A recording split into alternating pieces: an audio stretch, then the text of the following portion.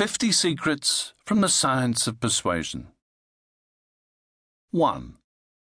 How can you increase your persuasiveness by inconveniencing your audience?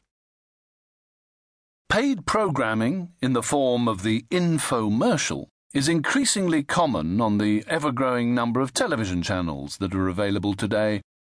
Colleen Zott is one of the most successful writers in the paid programming industry, and for good reason.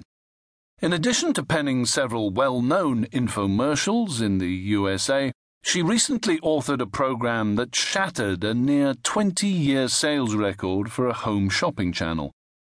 Although her programs use many of the elements common to most infomercials, including flashy catchphrases, an unrealistically enthusiastic audience, and celebrity endorsements, Zott changed 3 words in a standard infomercial line which caused a huge increase in the number of people who purchased her product. Even more remarkable, these 3 words made it clear to potential customers that the process of ordering the product might prove something of a hassle. What were those 3 words, and how did they send sales through the roof? Zott changed the all-too-familiar call-to-action line, "Operators are waiting, please call now," to, "If operators are busy, please call again." On the face of it, the change appears foolhardy. After all, the message seems to suggest that potential customers might have to waste their time dialing and redialing the number until they finally reach a sales representative. That skeptical view, however, ignores the power of the principle of social proof.